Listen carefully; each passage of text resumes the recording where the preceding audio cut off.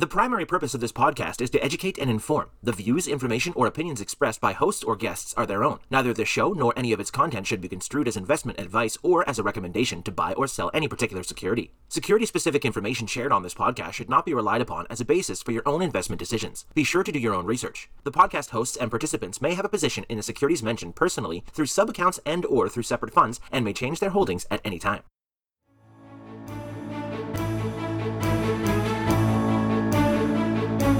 Welcome to This Week in Intelligent Investing, where we examine timely and timeless investing topics to help you become a better investor. Enjoy authentic, unscripted discussion featuring Phil Ordway, Elliot Turner, and other thought-leading investors, brought to you by MOI Global.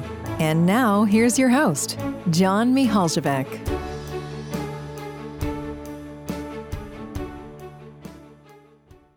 Welcome, everyone, to this episode of This Week in Intelligent Investing. Great to have you with us. Also great to have my co-hosts, Phil Ordway and Elliot Turner, as well as our special guest today. We have Adam Schwartz with us, who manages Black Bear Value Partners. Adam has nearly 2 decades of buy-side investment experience. And we're going to be addressing a topic that I think is near and dear to the heart of many of our listeners today. We've talked about it in the past, and I think this will add a lot of value to all of you listening. Phil, why don't I turn it to you to kind of set the stage a little bit? Yeah, sure. Thanks, John. So I've had the pleasure of knowing Adam now for several years.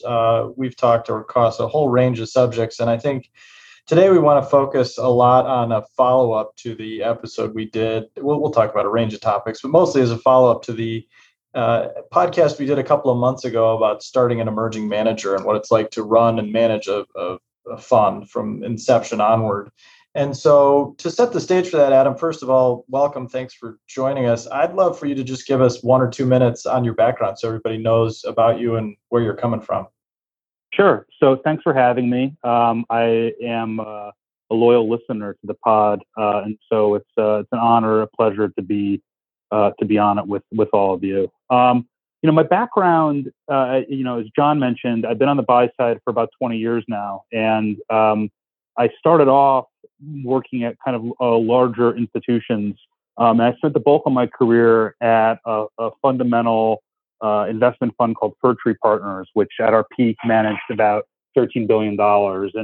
And when I was there, it set the stage for a lot of the decisions I was going to make later. It was a terrific place to be, focusing a lot on different types of fundamental investing, but across various industries, various types of securities, whether it's credit or equity.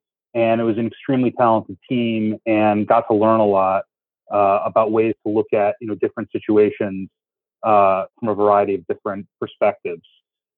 Eventually, as time went on, I was thinking more and more about the opportunity to start my own partnership. And when you go out, and I'm sure we'll talk about it, but when you talk to different people about what you need and what you want to start an investment fund, you get a whole range of answers from you need to go out and raise, $100 million and hire a bunch of people and go down that one road and then raise capital. And then there's the other extreme, which is start with nothing and just bootstrap a business.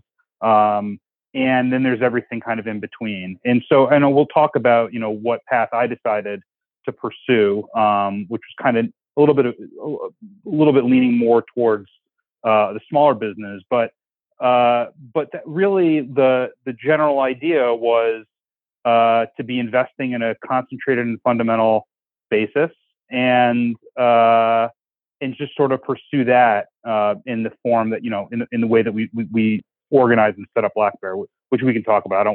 I'll let you ask the questions. Yeah, so I'm curious. It's a good segue because I'm fascinated by people, and I'm partially one of them, that come out of big funds, and in your case, a big successful multi-strategy fund, right? And then choose to do things that are quite a bit different versus you have some colleagues that we've talked about in the past that have come out and tried to kind of replicate that. So what do you think the pluses and minuses, the pros and cons are of doing it your way versus trying to just replicate that big institutional multi-strategy fund? Sure. So just to give everyone a sense, my way was basically I started the fund where I was really going to be the only investor at first, slowly take on LPs, not have a head count, not have a staff, keep overhead very, very low, have an pretty much not an infinite runway, but a very, very, very long runway. We'll talk about, why I did that, but that was sort of my decision, which was a lot different than, where I was coming from. I think a big difference, and I think it's a struggle for a lot of people, is that working at a big successful fund can be awesome. I mean, I had I was there 8 years. I had a great time there. Learned a lot, had great colleagues, and there's a lot of pros. You have a lot more resources. You kind of, get whatever meetings you want, whenever you want them, to an extent. But working at one of those types of businesses and then starting one from scratch and trying to replicate it, are very, very different animals. It's a little bit like in Moneyball where, you say like, they're the Yankees and we're the A's. You can't just wake up and decide you want to be the Yankees. I mean, you can, it's just very unlikely. And there's a lot of risk that you entail. So, the pros and the cons there are many, but I mean, the most obvious con to me, when you're starting something like that is, even if you have the financial wherewithal to make it last for a little while, if you take on a tremendous operating, bunch of operating expenses, and you take them on, and it's going to take you time to raise money, you put yourself under the gun to basically either raise money from the easiest pockets, and typically the easiest pockets are also the types of investors who are also quick to come and quick to leave. And you're not spending your time investing. You're spending most of your time marketing. There's a whole bunch of other issues of having headcount and whatnot. But to me, the biggest issue was just the operational and business risk that you're taking by just basically taking on a structure that costs a lot of money. And the reality is that it takes a while to raise money.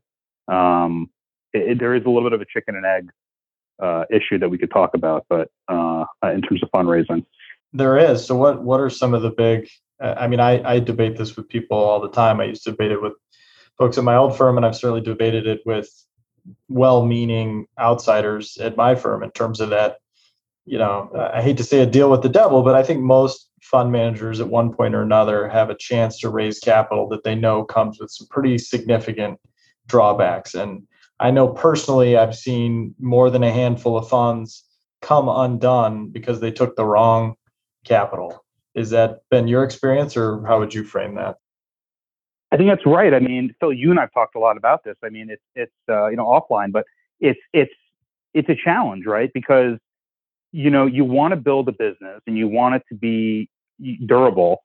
At the same time, it needs to start somewhere. So to me, I think that I was very lucky, and fortunate that I had done well enough to, basically kind of invest in myself. And I have an amazing spouse, and we kind of made a family decision that we were going to steer our savings and money into CapEx into Black Bear, and start a business and invest in it, and not necessarily look for the biggest checks, but for the best checks. So what I mean is the best LPs.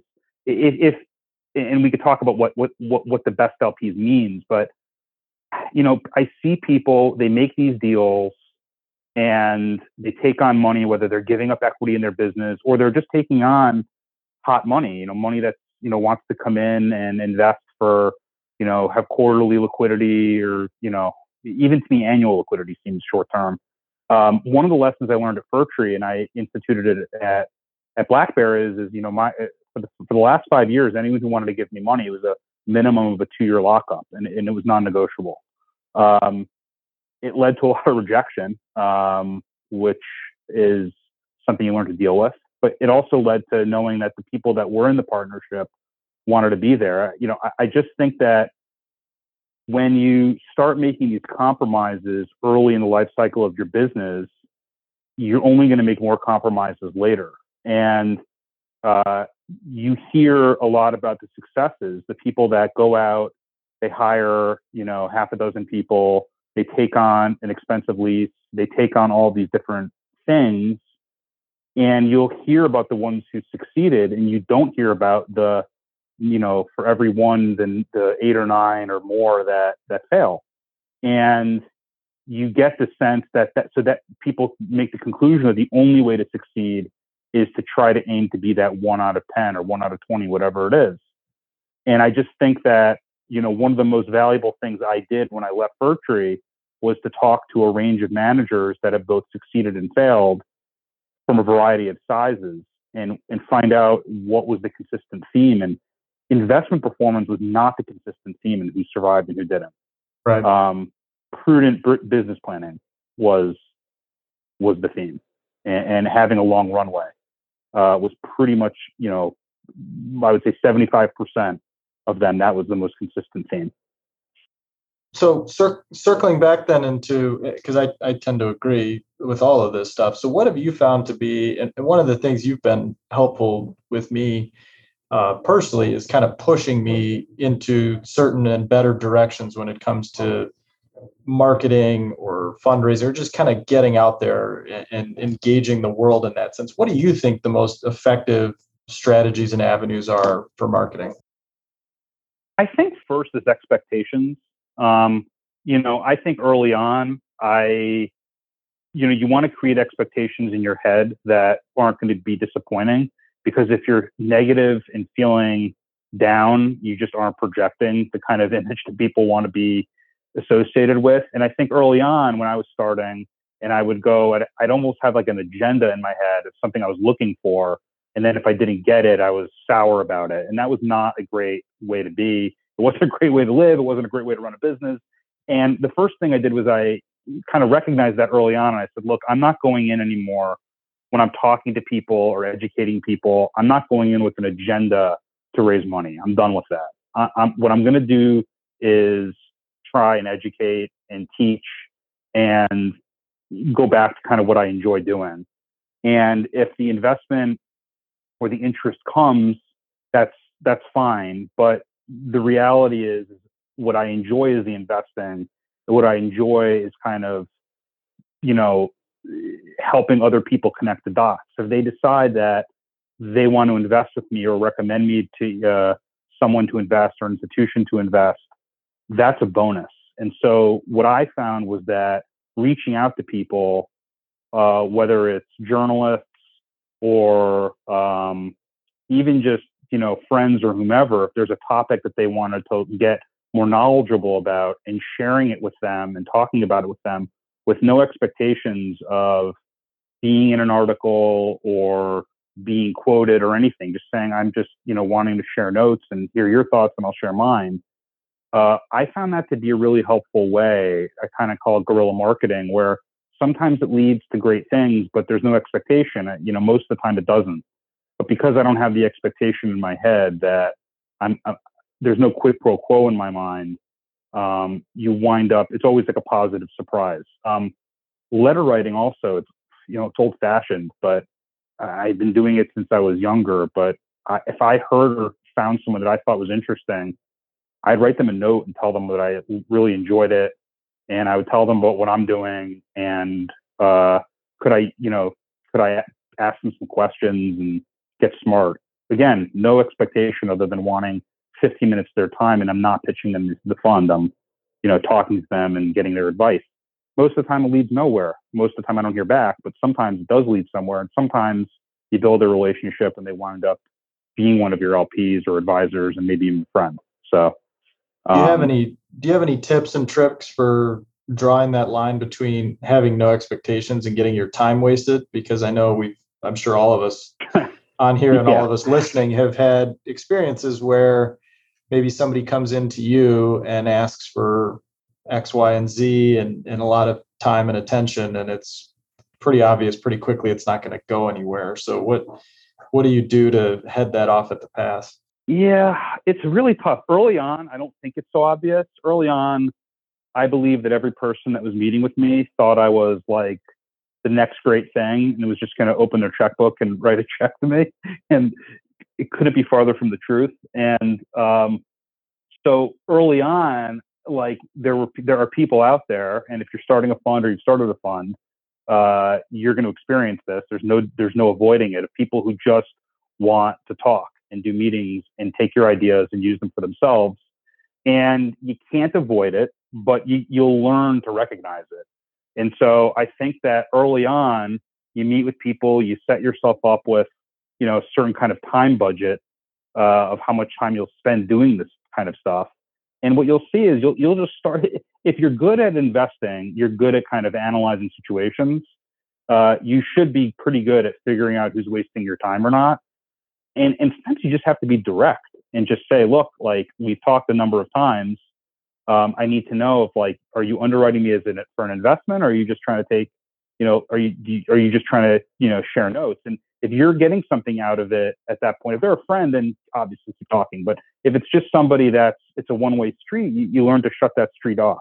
If it's somebody that you're getting value from and they're getting value, then it's not marketing anymore. Then it's idea generation. But if it's somebody that's coming in and just taking your ideas or, checking the box on, we'll talk probably about institutional allocation, but the institutional allocation business, a lot of time it's just somebody bringing, a list to their boss and saying, I did this many meetings, I filled my quota, and, that's no fun to be a part of. So you learn just to say no. I mean, if there's a skill that I have gotten much better at, is just saying no and not being apologetic about it. Just, time is valuable, and we're running businesses, and you can't make everybody happy. So, but the reality is you're gonna have your time wasted early on, especially this first couple of years, because you're not going to necessarily know who's wasting your time, and you may not be as willing to, end a series of meetings when you think that there's this like, pot of gold to the end of the rainbow. It's tricky, right? Because everybody needs to get lucky, and you don't want to truncate that option unnecessarily, right? But it's tough to draw that line. I think a big part of this is like changing your mentality to be okay and actually seek no versus seeking yes. And so like I actually look to be rejected, and like I'm looking for ways that I can figure out if the person is going to be a good fit for me. I'm, we didn't go into this, but I'm the biggest partner in my fund. I know most of the managers in this have, usually a big part of being on the fundamental and like a kind of a Buffett disciple is having a lot of skin in the game. So like, I don't want a bad partner in my fund. I don't want someone who's going to be distracting. I don't want someone who's going to be a nudge. I don't care how much money they're going to offer me. Like they're out. And so, it's so much better to kind of break up before you get married than it is to have to deal with the kind of LP divorce later. So I just think that like you need people to change their mentality. And if you're seeing someone who's asking questions that you're saying to yourself, God, this is annoying. Like, this is terrible. Like, it's only going to get worse if they give you money. It's not going to get better. It's not like when they give you the money, they're going to become any less of the way they're behaving. So changing your mentality and saying, wow, like I figured out this is not a good fit. And just saying to them, I don't think this is a good fit for us. Like, I don't think you'll be happy with what we're doing. And the beautiful thing is there's like, Phil's heard me say this a million times. There's like 4,999 other hedge funds you can go and choose from. It's just not going to be mine. I think it's just a good mentality to have. I totally agree. And so other than some of the structural elements, you mentioned a lockup, you've mentioned kind of setting expectations. Is it analogous to evaluating a management team that you'd consider investing in and partnering with in terms of considering prospective LPs, or do you have something more formal like a checklist that you'd run down to say, if the prospective limited partner can't meet these hurdles, or if they get too many strikes, they're out, or that sort of thing? Hey, I don't have anything formal, but I probably do kind of, if I had to put it down on paper, it probably would be, consistent, but it's like the telltale signs. Like if someone's asking you, certain things like, here's the thing, when you start your business early on, let's say you don't have any clients, you're going to have all the time in the world to talk to people, but you need to design your business presuming it'll be successful. And so if your business is successful, think about what kind of LPs you'd want in 10 years. Okay. And then say like, well, that's only what I'm going to accept today. Now that's hard, right? Because like early on, you're going to like not be finding the right ones, but like you'll find someone who comes to you and says, well, I want to be able to talk to you. Can we get on the phone every month? Well, yeah, now we can, but if I had 20, 30, 40 LPs, that's not scalable. So you need to say to them, well, I don't know if we really can do that. Like that wouldn't work for me. If the business scales, like you're going to be really disappointed. Is that important to you as the LP? If they say, yeah, then it's not a fit. If they're really harping on the liquidity terms and when can they get their money out and they're really focused and they're nitpicking on certain ideas, and there's just certain things that when you're underwriting them and looking at them, I think like, do I want to be in a business relationship with them or not? And if you don't know that, then you may not be ready to start a business. So like a lot of the issues I see people, like there's people who just reach out to me and ask me a lot of questions, and they're good questions, but a lot of them sort of tell me that they're inexperienced in the business, and that's okay. But I would argue and tell people, go get some experience and see kind of what works and what doesn't. So then you've developed the skills and you've developed some of the instincts of, who you're interacting with. I don't know if that answers your question directly. That does. That's really interesting. And one other thing kind of along those lines, you sort of alluded to this earlier, but on the topic of being willing to share your ideas. So I've read your letters, obviously, and I know what you talk about and what you don't talk about, but where do you think the line should be? I know how I feel about it, and it's tricky, and I've sort of gone back and forth on it a little bit over the years, but where do you draw the line in the willingness to share ideas, both from the perspective that you're running a business where the ideas are your product and you don't want to just blast those out for no reason, right? Or to people with, no real intention of ever partnering with you, but at the same time, they need information to make a decision, right? They need to have something to evaluate themselves. So how do you balance that? Yeah, it's a good question. I mean, I didn't answer this before when you were asking about marketing. Early on, and I'm going to backtrack a bit and I'll take us back to this, but early on, people said to me, well, how are you going to do the marketing? How are you going to get in front of people? And I said, look, I'm going to write these letters and I'm going to put them out, and eventually there'll be a body of work where somebody who wants to take the time to underwrite me and underwrite my thought process can just read them and say, I get, how similar to how any one of us underwrites a business, they'll be able to underwrite, what I do. So to me, writing effective communications to my investors and to me was probably the bulk of my marketing. I don't think I said that before, but that was the bulk of it. And talking to the different people about it was one way of discussing the ideas. But I should have talked about that. In terms of what I put in the letter, it's changed over time. Early on, my fund in business is still small, but when it was really small, I would probably put a little bit more info in there, but I still would limit it to, every quarter I talk about our top 5 investments or themes. I don't talk about portfolio construction. I don't talk about things that are no longer in the portfolio. And I don't tell people beyond those top 5 names what we own. And oftentimes, I don't talk about specific names. Like, you and I talk a lot about the home building sector, but you were probably the only one that knew the names I was involved in, or maybe a couple other people. But for the most part, I wasn't interested in sharing that for a couple reasons. Number one, people do read your letters. If you're buying smaller cap stocks or, sub couple billion when there's limited float, for better or worse, it could get someone smarter on it. And if you're in the business of growing your business and allocating capital for the long term, you should want cheaper security prices. So I'm not necessarily super interested in getting people to compete with me on an idea that I really like. You know, also like, you know, just from the standpoint of, you know, people underwriting you as you've written more communications, there's more information out there that, you know, past letters where they should be able to look back and underwrite you without needing specific names to understand how you think. So it's a little bit of like a little bit of a balancing act, because you want to share what you're thinking and why you like certain things.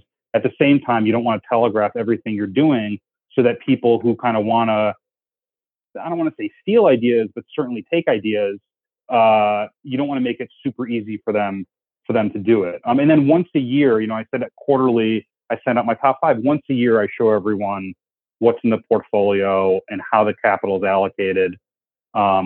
You know, I'm not at the point where I have to file 13Fs yet, so I'm able to do that. You know, for now, that's how I disclose. So do you often run into the problem? I mean, I've certainly had this problem where people say, "Oh, we need you know, a real-time look at the portfolio, or we need a monthly meeting, or we need this, or we need that." And is that just a, you know, you're not doing it for everybody, so you're not making a special exemption? Yeah, I just say I'm not the fund for you. You know, I've had fund managers that want to go through, you know, every name. They want to see the portfolio. They want transparency, and it's under the guise of we need transparency into everything that you're doing. And you can decide to the business where you have SMAs, you know, separately managed accounts, and they can see, you know, what's in it depending on how that I don't run money that way, so I'm not entirely clear on how that works, but I understand that then they can see through the portfolio. That's just not how I chose to run the fund. And so to me, it's just, again, it's about designing a business. Everything comes down to, you know, how did I design the fund? Why did I design it the way that I did? And, you know, every decision I make is kind of what I think is going to get us closer to what I want the business to look like in 10 years from now. And if it doesn't, then I don't do it. So if people need special treatment to invest, then we're probably not the fund for them. But what you wind up with is a great group of partners. And, you know, typically the type of personalities and the people that you get involved in your business have friends or know others like them. And you wind up, it grows, but it grows slowly and organically.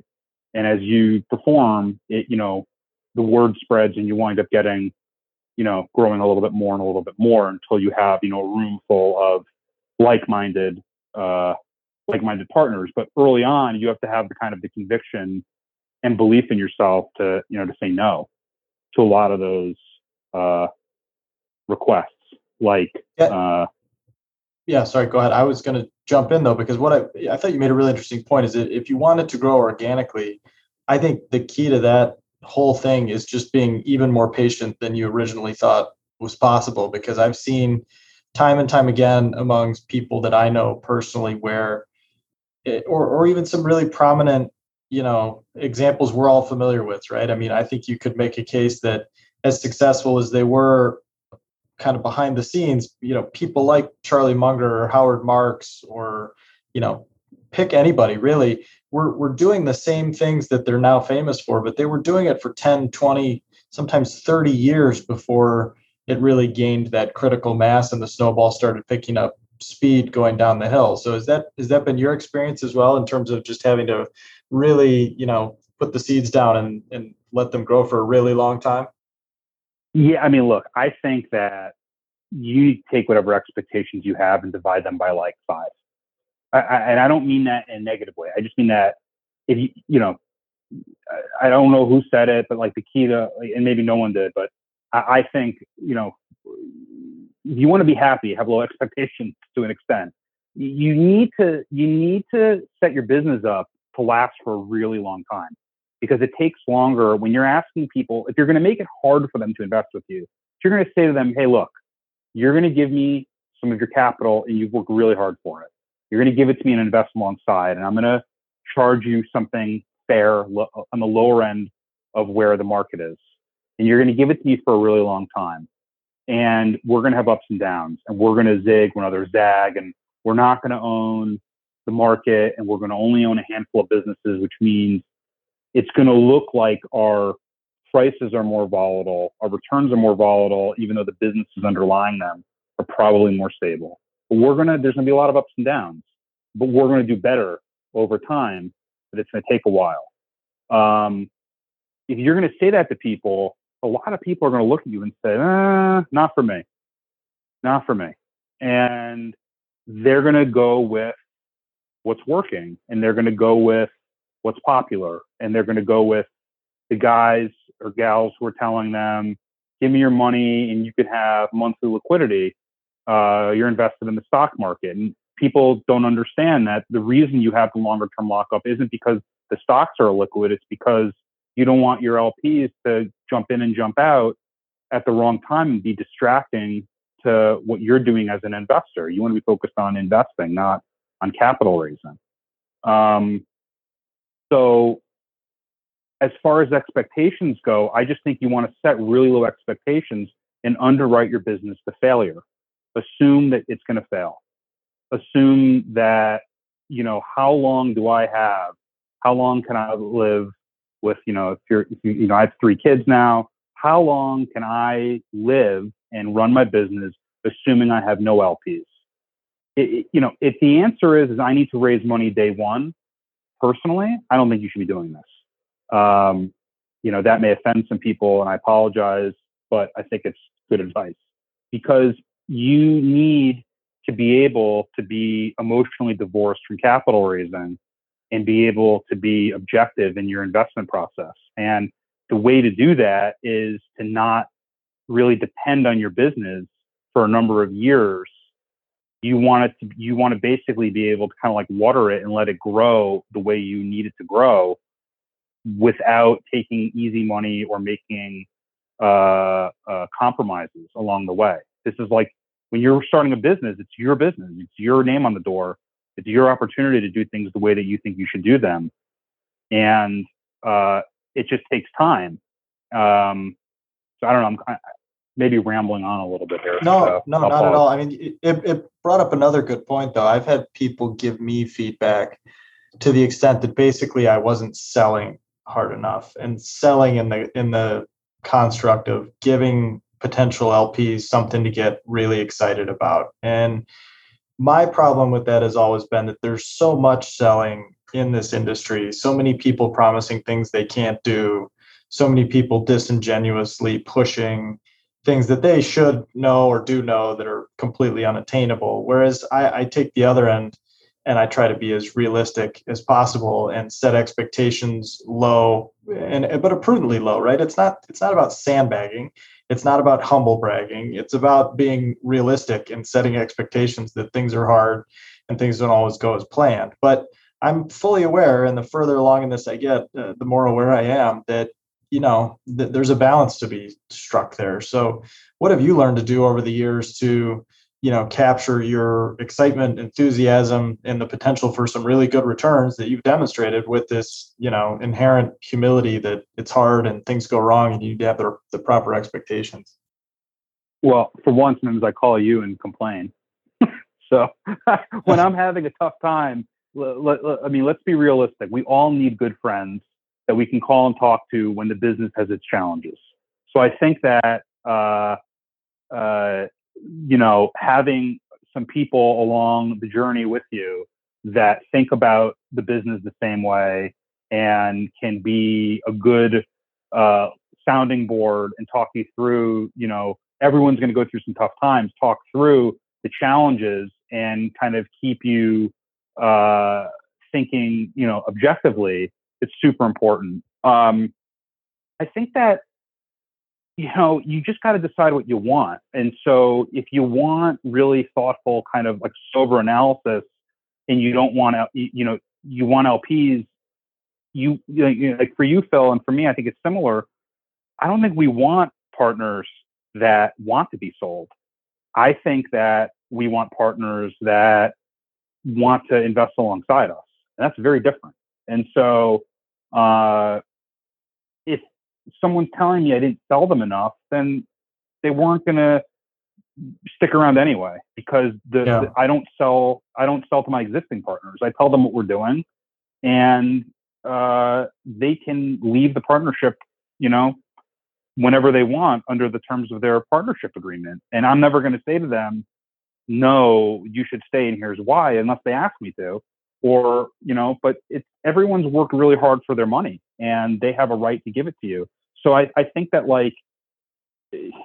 I just think that generally you need to basically build your business in a manner in which you deserve the LPs that you want, and just behave that way so you get them, and be really, really patient, and just have low expectations, and really I think have no expectations. And it doesn't mean that be depressed and think that you stink and the business isn't going to go anywhere. What I mean is underwrite the business where you don't have, you put the money in the checking account. Someone gave me great advice early on. He said, think about your next 5 years of business expenses, take that money and stick it into a checking account for the business, and just kiss it goodbye. Don't link it to Quicken. Don't, just keep it separate. And you've made that investment in your business, and now see where things go, versus constantly, drawing money down and reinvesting in business. Because for the first couple of years, if you haven't raised a lot of money, like I didn't raise a lot of money, some of it was just by design. I didn't want to for the first year. I wanted to get the business up and kind of running and all my processes going. You want to just be, you don't want to feel negative, I got to invest in the business again this month. You've made the investment, it's done, and you move forward. But I think that the reality is that if you set low expectations and you just go out and start meeting the right people, you'll meet one, it'll work, and then you'll meet another, and then just over time, it's just, you just wind up meeting all kinds of different quality of people, and some of them are attracted to what you're doing, and you build this, group, and the group just grows a little bit and a little bit. But I just think that people, when they read history, I've talked about this, and you hear about fallow periods, maybe in the 70s for, Munger, Buffett, and whomever. There were years. It wasn't a year. It was multiple years, and experiencing years of adverse environment, it's very hard. It's not easy. There's nothing super easy about this kind of job, especially when everyone you meet is going to tell you about their greatest investment they made and how they're the greatest investor, and you hear about all their wins. There's a lot of similarities between that and almost being an athlete. You're constantly telling people your mistakes, and yet you're only hearing people's successes. So it could be a very frustrating business if you don't go into it with the right mentality. Yeah, that's really interesting. Along those lines, one good thought that I've stuck with, I really like that idea about making an explicit investment in yourself and in your business, and using the psychology to benefit yourself, right? And just considering it a sunk cost in the good sense of things. This money's already there. I'm not going to worry about it. I'm not going to stress out looking at a monthly or even an annual management company P&L for a while, right? I think that could really help some people as well. One other thing about the kind of cynical side of fundraising and marketing is, and I maybe one of you guys knows who said this, but I read this somewhere, and it was another fund manager, but it wasn't somebody I know personally, so I can't remember who I should be giving credit to for this. But they said, and maybe it was getting ready for the William Green interview. It might well have been Nick Sleep at Nomad. So Elliot or John, if you know this, chime in. But he basically said, I'm not easily sold on an idea. So if an investor or a management team comes in with an idea, I can immediately turn it upside down and see all the things that are wrong with it. And only by that kind of negative process do I eventually get to a yes. And so in the same regard, I'm not good at pushing those ideas on people, right? So if you can't sell me on something, I'm not going to be very good at selling you on something. And I think that's true of a lot of us. But at the same time, I've had to become more aware and more adept of people that are good salesmen, right? And I'm sure we could all point to plenty of fund managers out there who are good salesmen. And look, it's a very legitimate skill, and you have to be an effective communicator, and it's something you really do have to focus on. So one last thing. I just think that if you're, go ahead, yeah. I was just going to say, if you're an aspiring business person, especially this is, the investment business is a trust business very much, because people are taking money and effectively saying you can do a better job than they can, or a different job, and they're handing it over to you and giving you discretion. In your discretion, in your discretion, you could lose it all. So it's a huge amount of trust when they give it to you. And I think that, it's extremely important, at least with the investors that I have, the investors that I seek, is to be authentic. Don't sell. I think a sales tactic, if you will, is just be yourself. And, to me, the people that go out and make promises they can't keep, and, make all sorts of grand claims and are constantly, out there marketing and schmoozing, that's fine. But if that's not who you are, there are people who are designed that way, that like doing that. That's fine. They should go do that. But if, I tend to think that those in this community, especially people who are kind of more of the bookish kind of fundamental ilk, they're a little bit less, maybe a little bit more introverted. It's okay to be that way. Like, you can be yourself, you can be opinionated, you can be authentic. And, the great thing about the internet and the world that we're in now is that it's not that hard to get your messages and communication out in some form. Whether people look at it or not, who knows? But it's not like we're 30, 40 years ago, there's no email, and, you have to send out, it'd be very hard. You'd have to really go out and do the, hand-to-hand combat and have people meet you and see you and, and talk to them. It's not like that anymore. And so there's a lot of different venues and avenues to sort of get your messaging out. But I think that just in general, just be authentic and just be who you want to be, and be really clear and direct about what you want to do, and be really clear and direct about mistakes you make along the way. And then people can underwrite you for you, and decide if you're the kind of manager that they want to invest in. Yeah, I totally agree. I mean, I think it holds true in the investment process for sure. And I think it's very true in the business side as well, that if you look, there's just like everything else we've been talking about, there is a balance. There's almost a paradox at a lot of points, right? I'm always trying to push myself in new directions, trying to learn new things, meet new people, develop new skills, but I can't fundamentally change who I am, what I do, what I believe in, what I find interesting. And the same is true here. And where I really cringe isn't at watching, the natural salesman, right? I mean, the type of person who could sell ice at the North Pole is a gift. I mean, that's just a talent that some people have.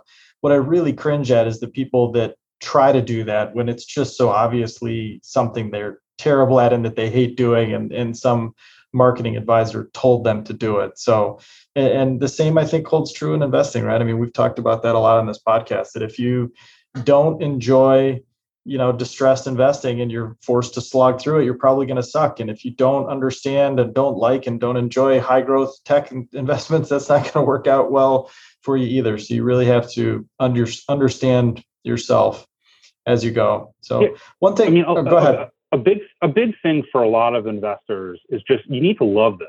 Like, you're competing against people like you or like me or like Elliot, like John, people who love the business. We love it. If you're a value investor for the last 10 years who's not been as invested in, the tech or the growth space, that's me. It hasn't been so great. It's been painful at times, but I couldn't imagine doing anything else. I just love it. If you enjoy it, that it's kind of your calling if you're willing to do it for free, let alone if you're willing to do it and actually have years where you're losing money. And I just think that you want to be really, really passionate and love it. And that will ring through when you're marketing or talking to people, and you're running your business. It also gives you the energy to move forward when there are tough times, which you're inevitably going to encounter. It's impossible to do this and go in a straight line up.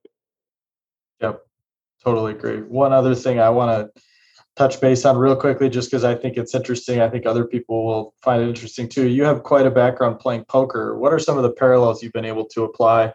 We read all these books from people like Annie Duke, who, talk a lot about making decisions in probabilistic, uncertain environments and making bets, so to speak. And the parallels are obvious between all areas of business, sports, certainly investing. What sort of connections have you made from your poker self to your investing self? I think the biggest thing is learning how to lose, even when the odds are in your favor. You show me a good loser and I can show you a winner. You show me someone who wins, you don't really learn a whole lot about them. But, when I'm at a poker table or when I'm in the investing world and I can see how someone handles adversity and handles losing, even when they were right, even when they just got unlucky, and can stay cool and calm and move on to the next hand or move on to the next situation and still be coolly rational, or at least know themselves enough to take a break and chill out and get themselves back in the right headspace. That to me is a gigantic parallel between the two. So is that innate, or can you teach yourself that? Because that's so fascinating, right? I mean, as you mentioned, I don't think anybody's going to be successful in this world without being intensely competitive, whether it's sports, poker, investing, business, whatever it is. But then I totally agree. And it was one of the other questions I had on my list to ask you about is how did you learn to handle rejection, right? Because presumably until you started this journey, up through your career at Furtree, rejection in high school, college, career hadn't been a prominent part of your life, and now it was. So do you think you just had that ability, or is it something you actively trained, or how do you frame it? Yeah, I definitely did not have the ability, because if you said, how did I handle rejection? I would say at first, not well. Some of it is just kind of developing the scar tissue. Like you just kind of develop a callus and it just doesn't bother you anymore. Because you're right. Like when I had left Furtree, I hadn't really experienced, I had ups and downs in my life and whatnot, like anyone. But when you're starting a business, you're just going to hear no an awful lot.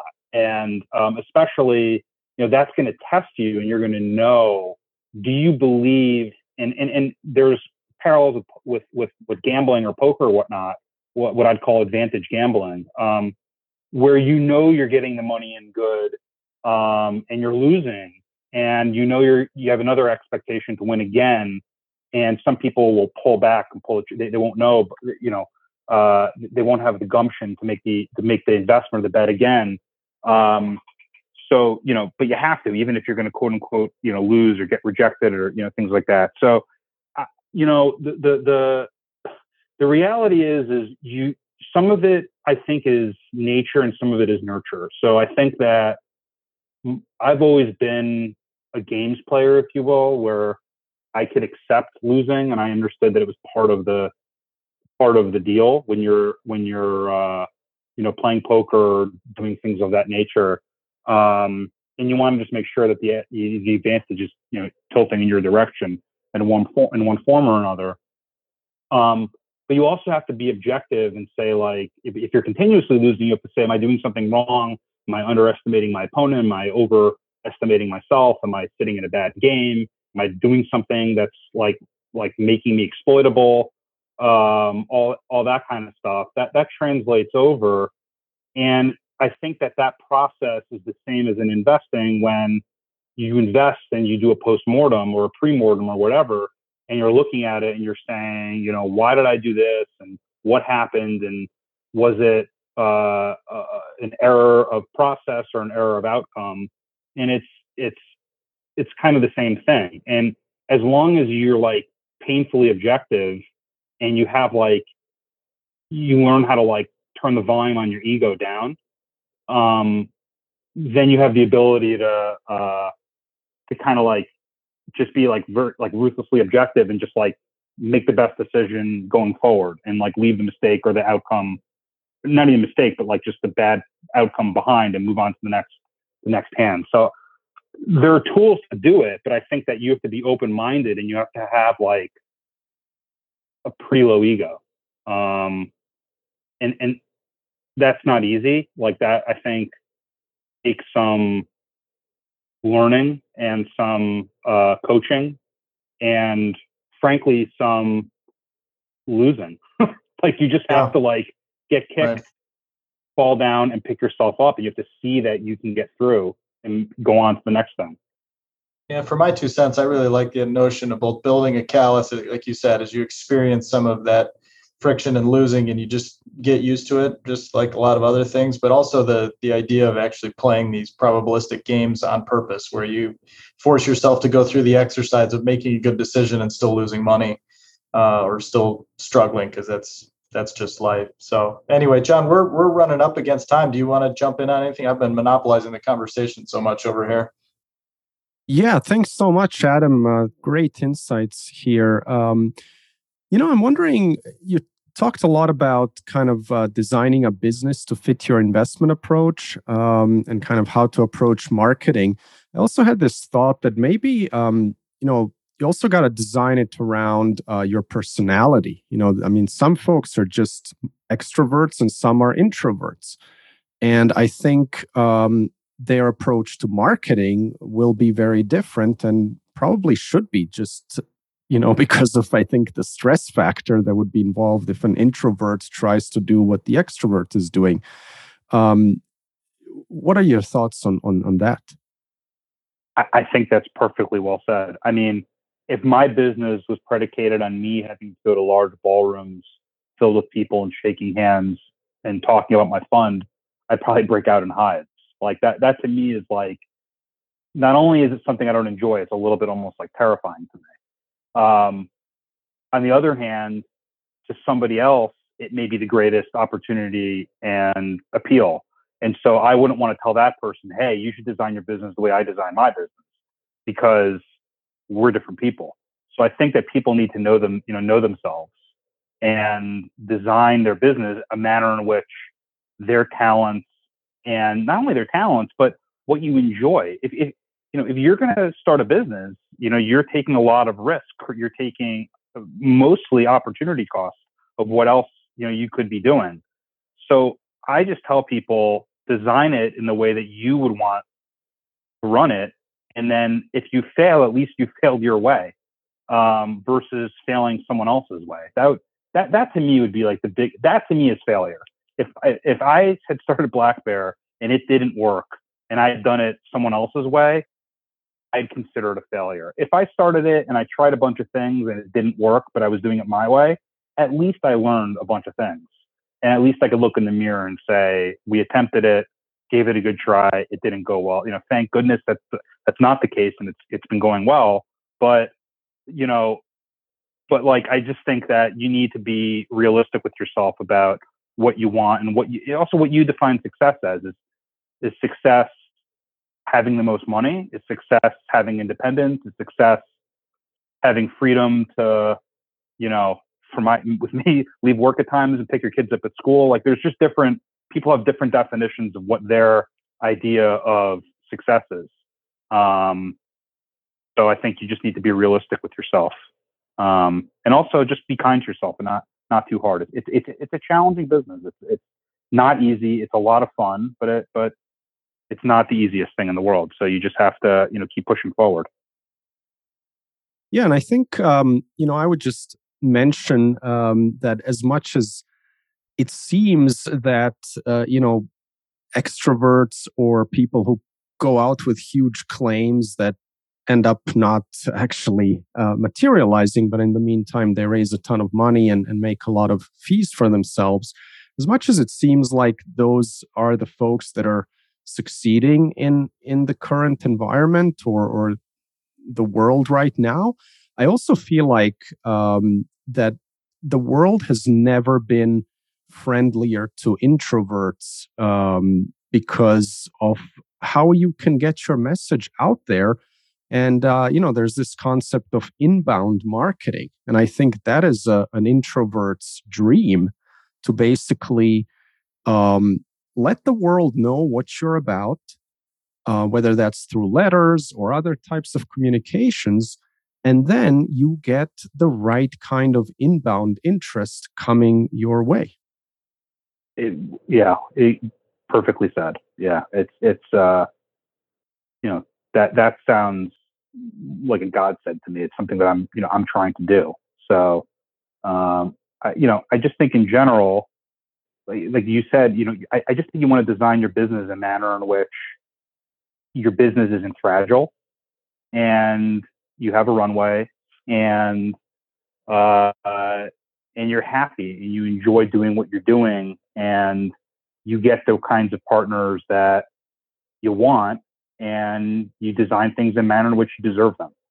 So if you're extroverted, I'm a little jealous. Like I think it's a great thing to be able to go out there and really pitch what you're doing. Because I do think that there are probably opportunities that are out there that are looking to be, people who are looking to allocate capital, but you have to kind of be who you're going to be and pursue your business appropriately. Terrific. Phil, any last questions or comments? No, I know we're bumping up against the time limit here. So Adam, thank you for coming on and sharing your thoughts and wisdom on this. I really appreciate it. Yeah, thanks. Thanks for having me, guys. Great. Well, thank you so much, Adam. And thanks everyone for listening. I hope you enjoyed this episode. So much wisdom here from someone who is in the trenches and building a real business. So wonderful. Thank you so much. Take care for now. Thank you for listening to This Week in Intelligent Investing, brought to you exclusively by MOI Global, the research-driven membership organization. Learn more at moiglobal.com.